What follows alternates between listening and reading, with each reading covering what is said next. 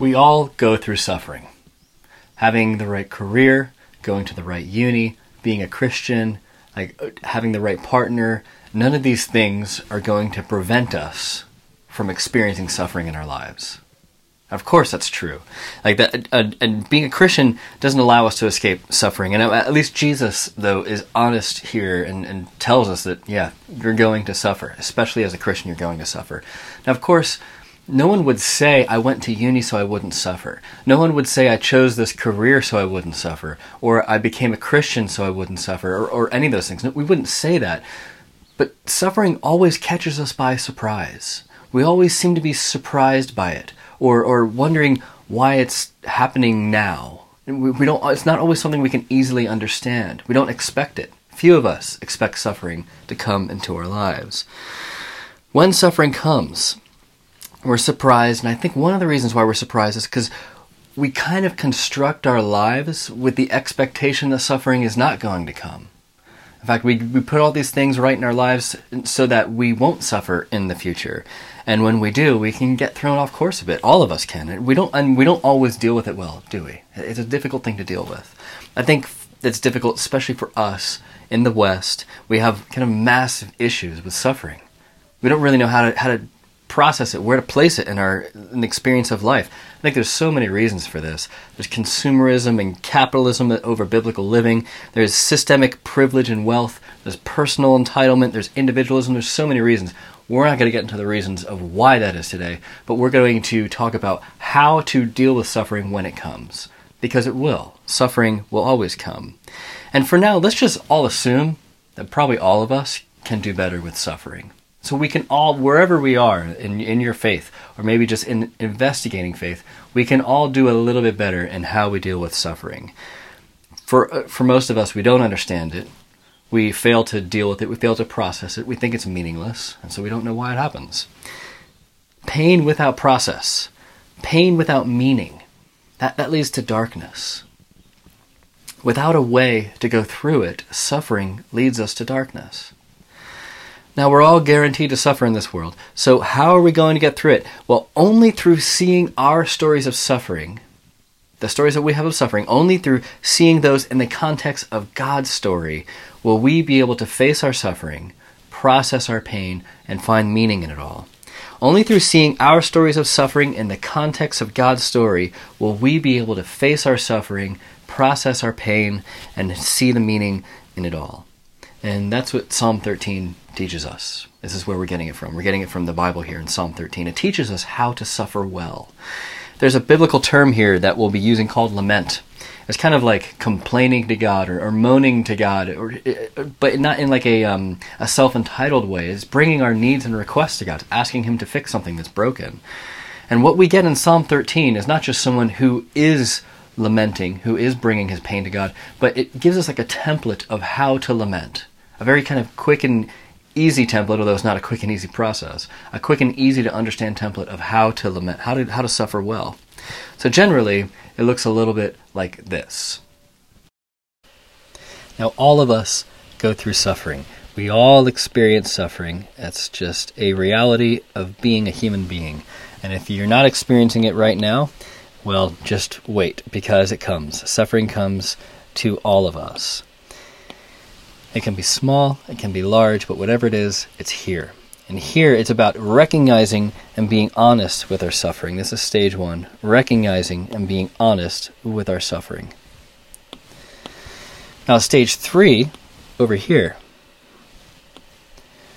we all like to at least feel like our pain has some kind of meaning, right? Some kind of reason for why we're going through this thing. Oftentimes it's the meaninglessness of suffering that's so difficult. And so we want to have meaning. And we can find meaning. It is here in stage 3.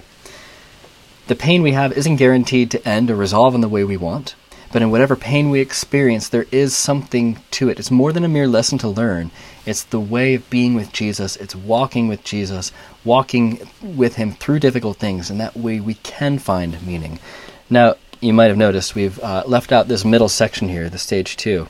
This is where the hard work really happens. This is where the work really happens. This is a process to walk through, a path, wandering even, because there's ups and there's downs, and we're not really sure, like, am I going forward, am I going backwards? And sometimes we don't know if we're up or if we're down. It's disorientating. Now the goal is for us to get over here, right? This is where we want to get. We want to get to meaning. We want to get through that. But what we often do, because that middle area is difficult, what we often do is we try and shortcut our way around, or try and go through here. But really, there is no way around, because it's still going to be there. Because we try and find other things maybe to numb the pain, to close our hearts off. We try and drink and push it down. We try and busy ourselves with other things and try and forget about it. We do other things to compensate or overcompensate for it. Try as we might, the suffering will still be there. That meaningless lump of pain in our stomachs, swirling in our heads at night. But if we go through the process of lament, if we go through this process, we do find meaning. And more than that, we find joy, we find love, we find goodness. We find the love of God in a way that we didn't know before. Now, as much as we'd like that to be a straight path, it's not always a straight path to get there. It's not always straightforward. It's just as curvy as all this stuff is going on in here. It's a wilderness wandering. Sometimes it feels like we're going in circles. It's rarely quick, but it's how God has told us to go through the difficulties of life. Now, this is difficult. No one's saying it's not. It is difficult, but it's not as difficult as having to live with this on your own, trying to figure it out on your own way, finding your own path. But if we go through the process of lament, we do find meaning. More than that, we find joy, love, and goodness. Now, this isn't always an easy path. It's not always straightforward. It's rarely quick, but it's how God has told us to go through the difficulties of life. He's given us a way to get through it. It's difficult, but it's not as difficult as trying to do it on your own and trying to find your own path through it. That's even more difficult. Now, we get this process kind of boiled down in these 6 short but very dense verses in Psalm 16. David, the author, is confronting some kind of suffering in his life, and we're not told what it is. It's ambiguous. And we don't know exactly what's happened. Is it ill health and death?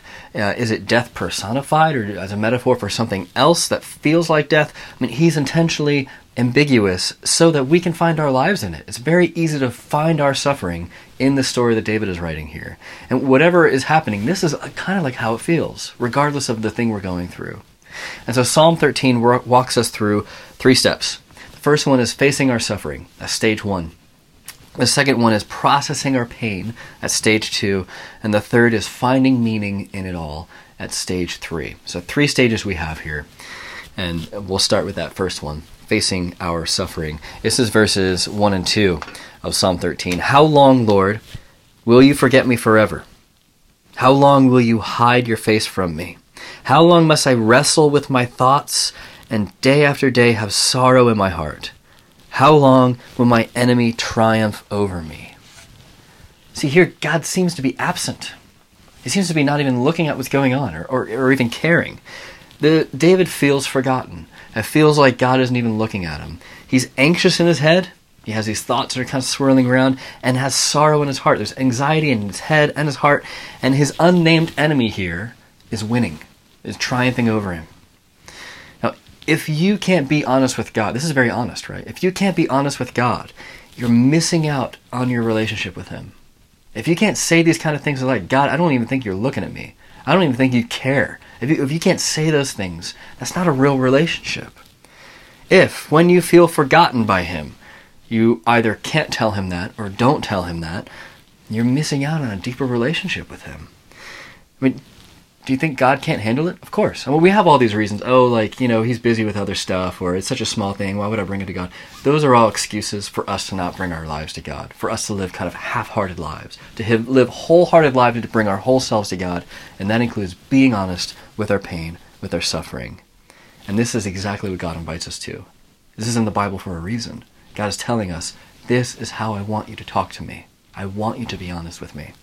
The Psalm is teaching us how important that is. There's only 6 verses here, and so every verse is going to be really important. Every word is going to be very important, just like poetry. Word choice matters because there's not very many words in there. And so if 1/3 of the Psalm is about this kind of honest, God, where are you kind of stuff, obviously that's a very important thing. In our pain and in the face of our enemies, God seems to be absent. Surely all of us have experienced that. Maybe we're experiencing that right now.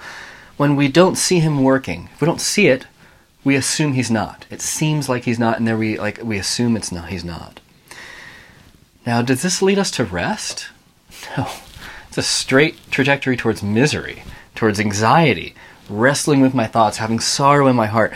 There is a constant nagging emptiness, a constant feeling of not rightness going on here in this psalm. This is something that's gone on for a long time. 4 times here in these verses, David's saying, how long? How long? How long? How long is this going to go on, Lord? Now, this is suffering that doesn't seem to go away. This is something that is deeply, has a deep impression on David. It's affecting him physically, as well as emotionally and spiritually. It's a hurdle he just can't seem to get over, a wall that he's hemmed in by. We are helpless by ourselves. But even worse than that, here, it seems like God doesn't seem to care. Now, again, the honesty here in these 2 verses is probably one that most of us we probably don't really live with this kind of honesty before God, let alone before other people. This is raw. This is being able to say words like this. Being able to say words like this to God is the difference between knowing God as a concept or a set of beliefs and knowing God as a person. If God is a person, we can say these things to him. If God is a concept or a set of beliefs or some kind of theological kind of construct or whatever, then we're not going to really say these things, because this is how you talk to a person.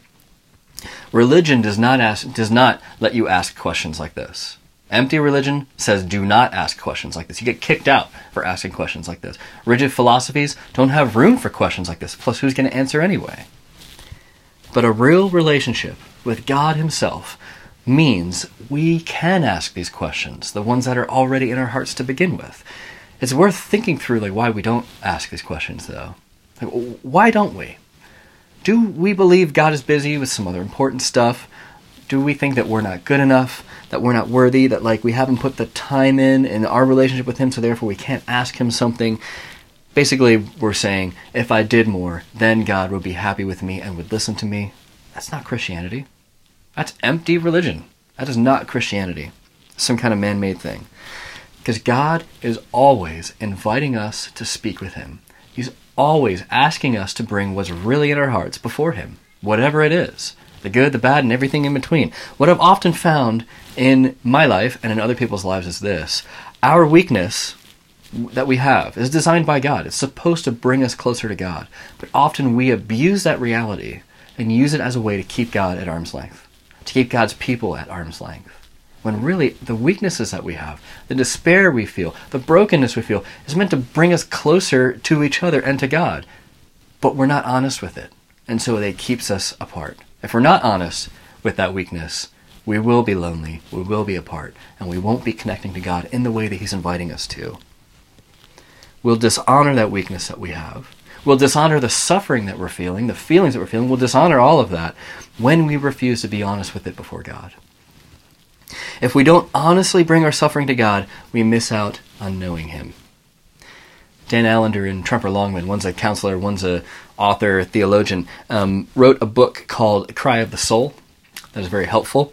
I have it on my Kindle. For some publishers, there's a limit of how many highlights you can export, because they don't want you basically exporting the whole book into another format and sharing the book somewhere else. So I have highlights and notes, all sorts of things of this book in my Kindle that I can't export them all because I have too many. It's a nerd problem, I know. It's a fantastic book, though. And in fact, we're going to learn more from stuff from this book and books like it later on in the new year. But here's a great quote from them. Dan Allender and Tremper Longman says this: God does not tolerate manipulation of truth to escape from struggle. He longs for faith that struggles and rests in his goodness. That's what the psalm is about. God does not tolerate manipulation of truth, of how we really are, the suffering that really is, to escape from struggle. We try and explain it away, right? Oh, it's not that bad, or, we'll keep on carrying on.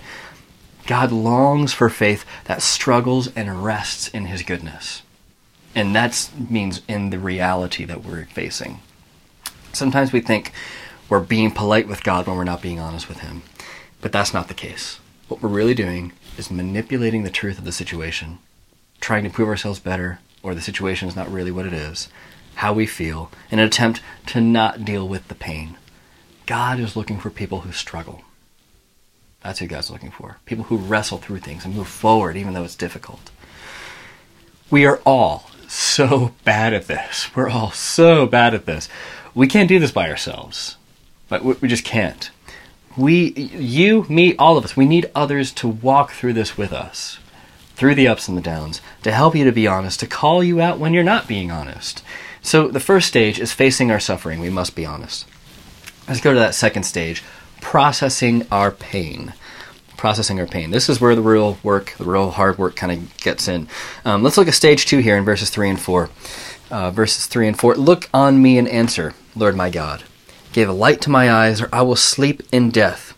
And my enemy will say, I have overcome him, and my foes will rejoice when I fall.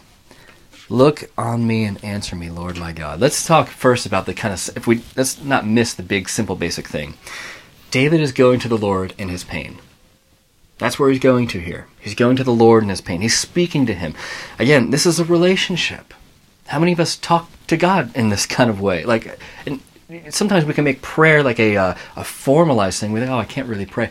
It's just talking to somebody. If you can talk to a person, you can talk to God, because God is a person. He's the person. Well, here, David wants to be seen by God, and he wants life from the Lord. David knows that life from God, and that life comes from God, and he's seeking it even in the pain that he's feeling. Even when God feels absent, he's still seeking God, because he knows that God has the life that he needs, the light for his eyes.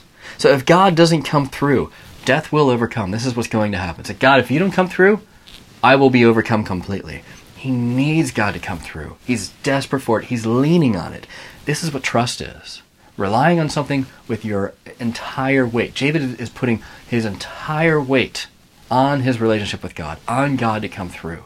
Not just a little bit, not just kind of like leaning on it when it's easy or maybe when he needs something. He's all in. David is all in because he knows God is all in, even if he doesn't see it first. And what if God doesn't come through? What happens then? Well, first is death. That's bad. Also, enemies gloating over their victory over him. Now, why is that such a bad thing? There's actually a very specific reason. We don't have time to get into all the other verses that kind of reference this reality, but here's the main thing. God is so connected to his people that their enemies are God's enemies. That's how connected God is to his people. We'll talk about enemies in a moment, so just hang on for that for a second here. If our enemies overcome us, and gloat over us, it goes back on God. It shows the world that God is not the loving protector that he says he is. That God is not the loving father that he says he is. He's not the rescuer. He's not the deliverer. If our enemies have victory over us, it's bad on God's name. It's bad for us, yes. Also, it's bad for God's name. And this is how connected God is with his people. God cares so much about his people that he's chosen to do this. He's chosen to connect himself to us. Now let's talk about enemies for a second, because before we abuse this truth and see, these people are my enemies and try and get at them through kind of some kind of weird spiritual language, we need to rightly define who our enemies are for this to make sense. Because so many times religion has used the wrong definition of enemy to basically keep marginalized people marginalized. Our enemies here, not a different political party. Our enemies here, it's not a government. It's not someone who we just don't like or who doesn't look like us or whatever the thing is. The enemies of the Christian are these three things: the world, the flesh, the devil. The world, the flesh, the devil. The world is like 1 John 2:15. If anyone loves the world, love for the Father is not in them. So they're completely opposed. The world. Second is our flesh, aka like our sinful desires. 1 Peter 2:11 says, "Dear friends, I urge you as foreigners and exiles to abstain from sinful desires," not just desires, sinful desires, "which wage war against your soul." That's the world, that's the flesh, our sinful desires. The third is the devil, aka the dark spiritual world out there, the devil and all his friends, because the devil can't be in all places at all times. There's all sorts of spiritual enemies that we have. 1 Peter 5:8 says this, "Your enemy, the devil, prowls around like a roaring lion looking for someone to devour." So the world, the flesh, and the devil. These are our enemies.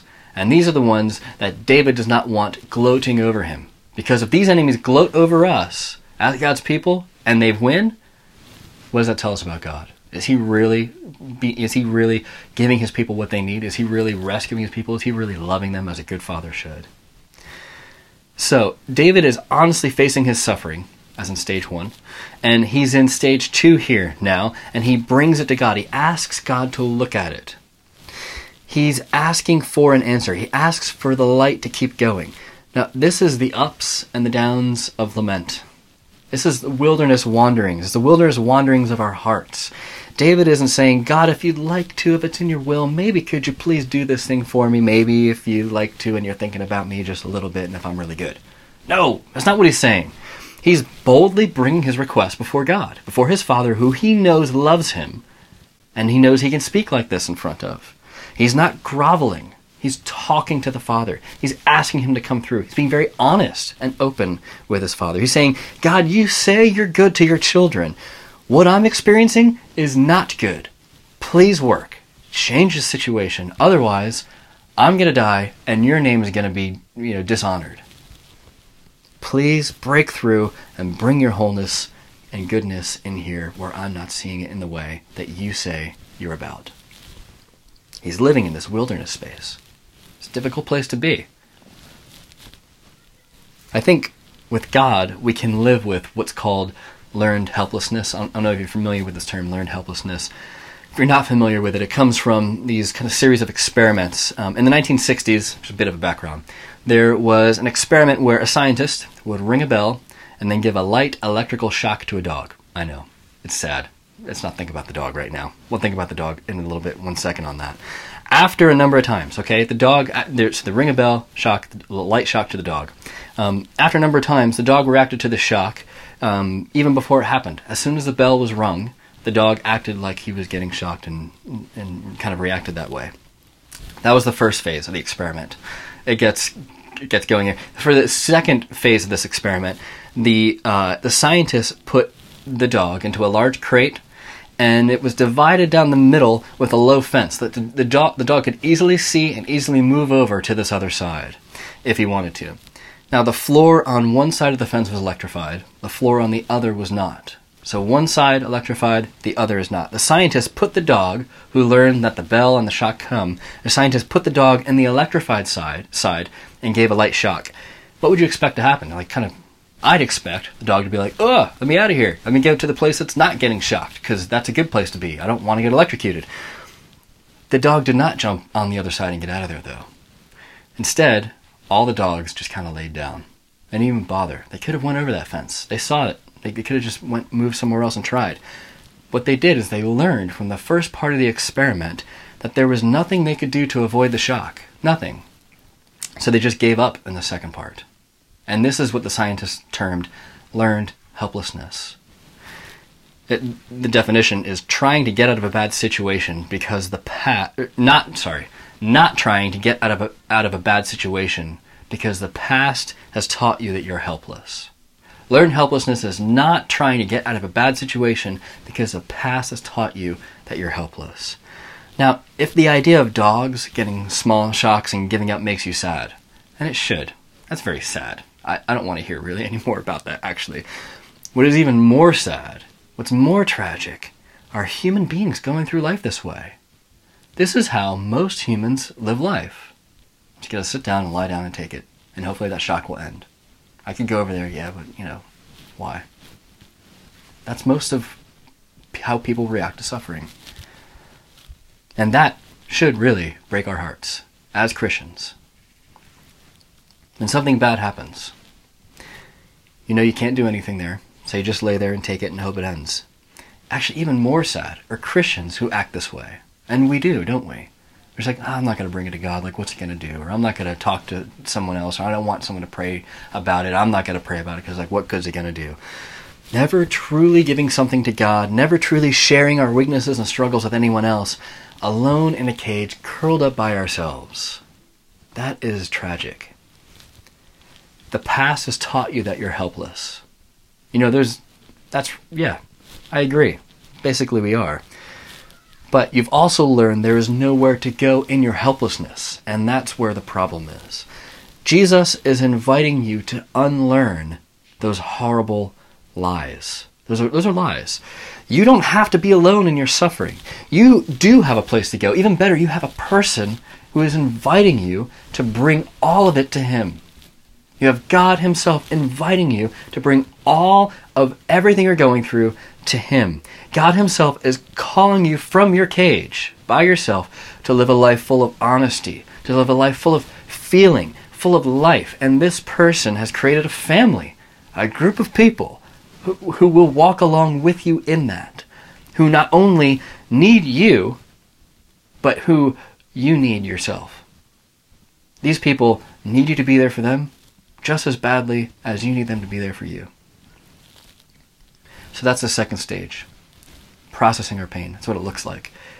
It's sometimes a very long work, sometimes, for the rest of our lives kind of work. But we bring it to God, we ask him to work, we ask him to keep us going. Now, what does this kind of look like in real life? Like, this sounds great maybe in these poetic form and in a sermon form. Like, here's maybe one way of what we would like it to look like. This is what we think. Straight trajectory. Everything's going to go good. I just, keep going, keep moving. But here's what it really looks like. It's all over the place. Is there forward progress? I don't know, but I'm still wrestling with it. I'm still going, still struggling. Have you ever seen a wrestling match? It's like someone's winning, someone's losing, someone's like just going back and forth. There's a struggle.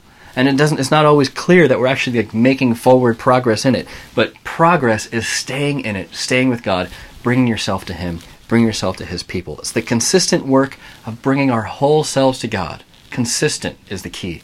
Day after day, moment after moment. Weaknesses and suffering and all, asking him to work. And the Psalms are an excellent place to find ourselves. It's excellent for you to start your day, finish your day, middle of your day, however it works best for you, to bring your life to them, not just to read them and have them kind of gloss over you, but to bring your life to them and to spend time with them. Have them become your friends. Read them, pore over them. Let their words become your words, and God speaks to you through that. This is how he speaks to us. So, we've talked through 2 stages. Now, what's on the other side? We've talked through the first 2 stages. We don't get resolution all the time. We don't get a positive result. We get walls sometimes. It feels like when we pray, it's just kind of going nowhere. Their prayers, when they get answered, they're not in the way we want, or maybe they don't get answered. But even in all of that, we can get meaning. And this meaning leads to a life of deeper joy and praise that can only be found on the far side of lament. And on this far side of lament, this is where we find the meaning in it all. We're in the last 2 verses now, verses 5 and 6, so let's read those of Psalm 13. But I trust in your unfailing love. My heart rejoices in your salvation. I will sing the Lord's praise, for he has been good to me. See, the meaning comes through going through the previous 4 verses. If you say these 2 verses without having done the hard work of the 2 previous stages, these words will be empty, religious, cliche, and shallow. And if your life is like that, you'll have an empty, religious, cliched, and shallow life with the Lord. Staying on the near side of lament leads to shallow Christianity, but the far side of lament, walking through this, and the way that God is calling us to walk through, gives us something more. It gives us a depth. It gives us meaning. I mean, it's kind of crazy what he's writing here, right? I trust. My heart rejoices. I will sing. This seems incredible. Is this even the same psalm? Is this even the same person? What's going on here? Let's take a closer look, actually, at these things. I trust in what? I trust in God's unfailing love. God, even though I'm here and it feels lonely and it seems like you've left me, nevertheless, I'm going to trust in your unfailing love. That unfailing love word here, this is God's covenantal love. It's a chesed love. It's a Hebrew word for like a covenantal love that will never be broken. A promise that God has made that he will never go back on. This is what David is trusting in. He will never take that away. Even if we feel like it's taken away, it's not. Second thing is my heart rejoices in what? In God's salvation. This is setting our situations in God's world, not trying to cram God's world into our situation, right? God's world is the first reality that we bring ourselves to. That word salvation means rescue, means deliverance. This looks to our ultimate rescue of life, our ultimate rescue from death, being given life eternal. And if God is good enough for that, He is good enough to rescue us from the smaller situations of these all kind of little tiny deaths we experience in our lives. And in the future, what will David do? David will sing of God's praise. He's even optimistically looking forward to the future. Somehow this is going to work out in a way that I am going to sing God's praise. Why? Because he's good. And not just generically good, he's good to me. Because he is good to me. He has been good to me. And there's so much in here. We could have done the whole message on these 2 verses, so I'm going to restrain myself and slow down a little bit. As you walk through lament, we learn to take our trust, that precious commodity that we have, and not leave it with things that will let us down, not leave it with things that are just kind of not going to come through for us, but we get to place it in God's lap. And only his love is unfailing. Your career, that's not unfailing. Your partner, as much as they love you, it's not unfailing. They're human. Your family, whatever the thing is, nothing else has the unfailing love that God has. Until we're stripped of these other loves, we generally don't kind of give up on them. We will lean on them, and we won't put our whole weight on God the way David is here. Now, we can't do this overnight. This is a process. And suffering will force us to put our trust somewhere. So where is your trust? Where are you placing it when you're walking through suffering? Maybe you're there now. Where is your trust now? Can you really say, and the way that David's talking here, my trust is really in you, Lord. As you walk through lament, as you lament, we learn to rejoice more in God's suffering. Sometimes we think lament is just like about, being sad. The goal of lament is to come to joy. And when we get that meaning, that gives us a depth, a joy that goes beyond our circumstances. God's rescue becomes more real to us when this happens, more tangible. We have our hope ends up being less in things of this world, and this world is less of an end to us than God's plan for his world, for the new heavens and earth, and for that to be our end. That changes the way we go through our lives. Rejoice is like the verb form of joy, like to joy around. The thing that brings us more joy is God's work in our lives. The more we see God's work in our lives, the more joy that we get to live with. And life with God is the best way to enjoy life. Christianity, the call isn't to not do stuff. The call is to enjoy life to its fullest. That's what it's all about. That's what God wants for all of us. And the more our hearts are aligned with him, the more joy we're going to have. And when God ceases to be generically good and becomes good to you, that changes things. That causes us to sing his praise. Not just a literal song. Yes, that as well. Not just a literal song though, but our lives become such that it's the metaphor of our lives become a song of praise constantly being sung to the Father. And this is coming from a guy who hasn't seen any of that yet. He's saying this is what my life is going to be like. And that kind of song, coming from this experience, from walking through this, is not trite, it's not superficial, it's not shallow, it's deeply real.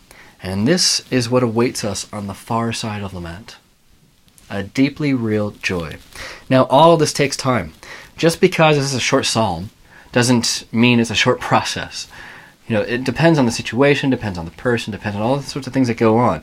The Psalms are poetry, and as such, they compress a lot of time and a lot of meaning and a lot of experience into something smaller and bite-sized like these 6 verses that we have here.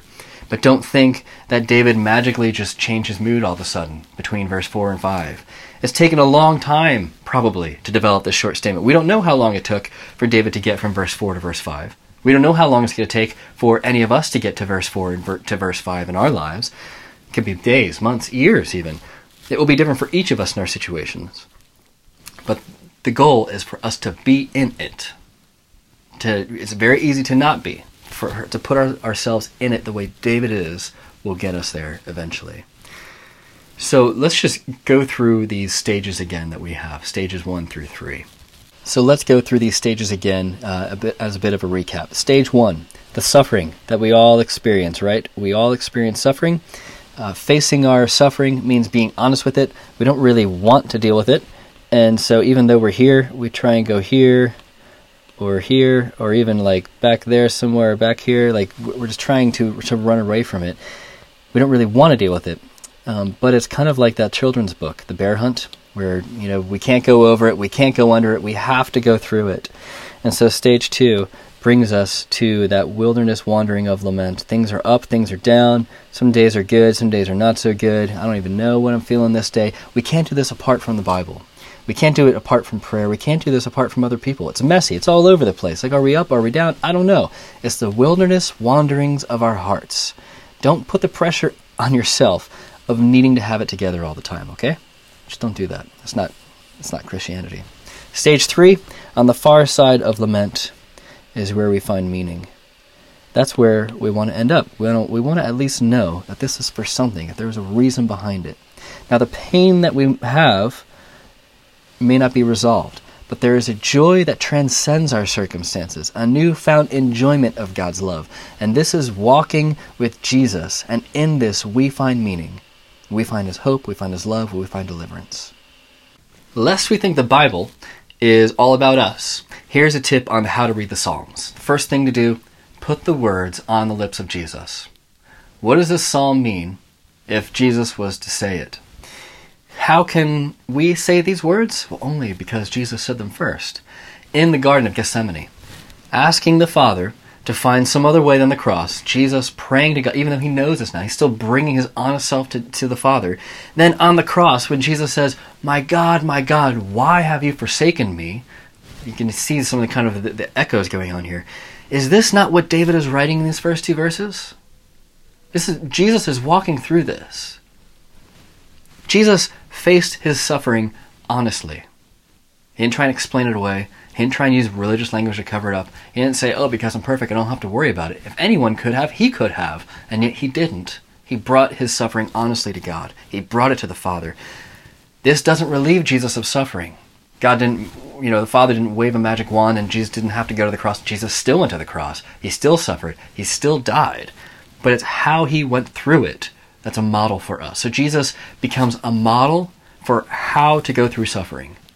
So using this psalm, putting it on the words of Jesus, we get the model of how to go through suffering. And what Jesus did is He died and He rose again. And in doing so, He gives us His joy. We get His joy to be able to say these things that David's saying further down in this psalm. Jesus has proved His unfailing love for us. He's won us by that unfailing love that He has had. The love of the Father is poured into our hearts through what Jesus did. So He's not just the model. He is a model, of course. He's the ultimate model, but not merely a model. He's also the means of how we can go through it. It's not up to us to try and be Jesus. Thank God, because we can't. What He does instead is something even better. Knowing that we're weak, He puts His Spirit in us, gives us the energy to be able to say these things, to be able to walk through these things together. It's not to try hard and be like Jesus. That's called religion. It's empty religion. It's anti-Christianity in all possible ways, even though it uses Christian language mostly. It's the trust that we have in Jesus to get us where we need to be. That's the difference. Trust that Jesus has the words of life, so we read them alone and with others. Trust that He's there with us and is now reigning over every situation, including those that are really difficult and include suffering. So we talk to Him by ourselves and we talk to Him with other people. Jesus will never ask you to do what He's done.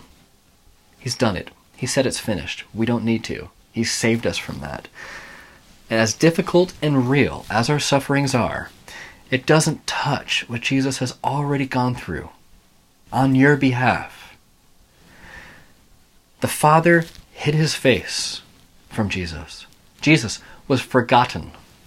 The anguish and sorrow of facing the cross, not just the physical torture, but the spiritual and emotional torture, going through it, and the apparent victory of death, gloating over Jesus, 3 days. But He never stopped trusting in the Father's unfailing love. He never stopped rejoicing in the Father's plan to rescue more. He never stopped singing His Father's praise because He knew His Father's good to Him. And He, just as Jesus never stopped in His life, in His death, in His resurrection, and now His ascension, He will never stop giving you the grace that you need to be able to go through your suffering in the way that David is teaching us here. Because Jesus went through this, He not only gives us a model of how to walk through suffering, of how to lament, but He is how we get there. He is how we get there. He gave us His Spirit, His Holy Spirit. So it's God working in us to do this very thing that we would like to do. And now his home is in you. It's where he lives. So now it's not about how strong your grasp is on him, your power of the Bible, or whatever it is. It's how strong his grasp is on you. It's unfailing in every possible way. Suffering will come. We can't get over it. We can't go under it. We have to go through it. Jesus allows us to be able to go through it. See, the Lord has been good to you. He has. Even in our suffering, even when we don't feel it, he has been good to you. If we take the time to face our suffering and to process our pain, on the far side of lament, we find meaning, we find love, we find deliverance, we find joy, we find songs of praise to God. Let me pray.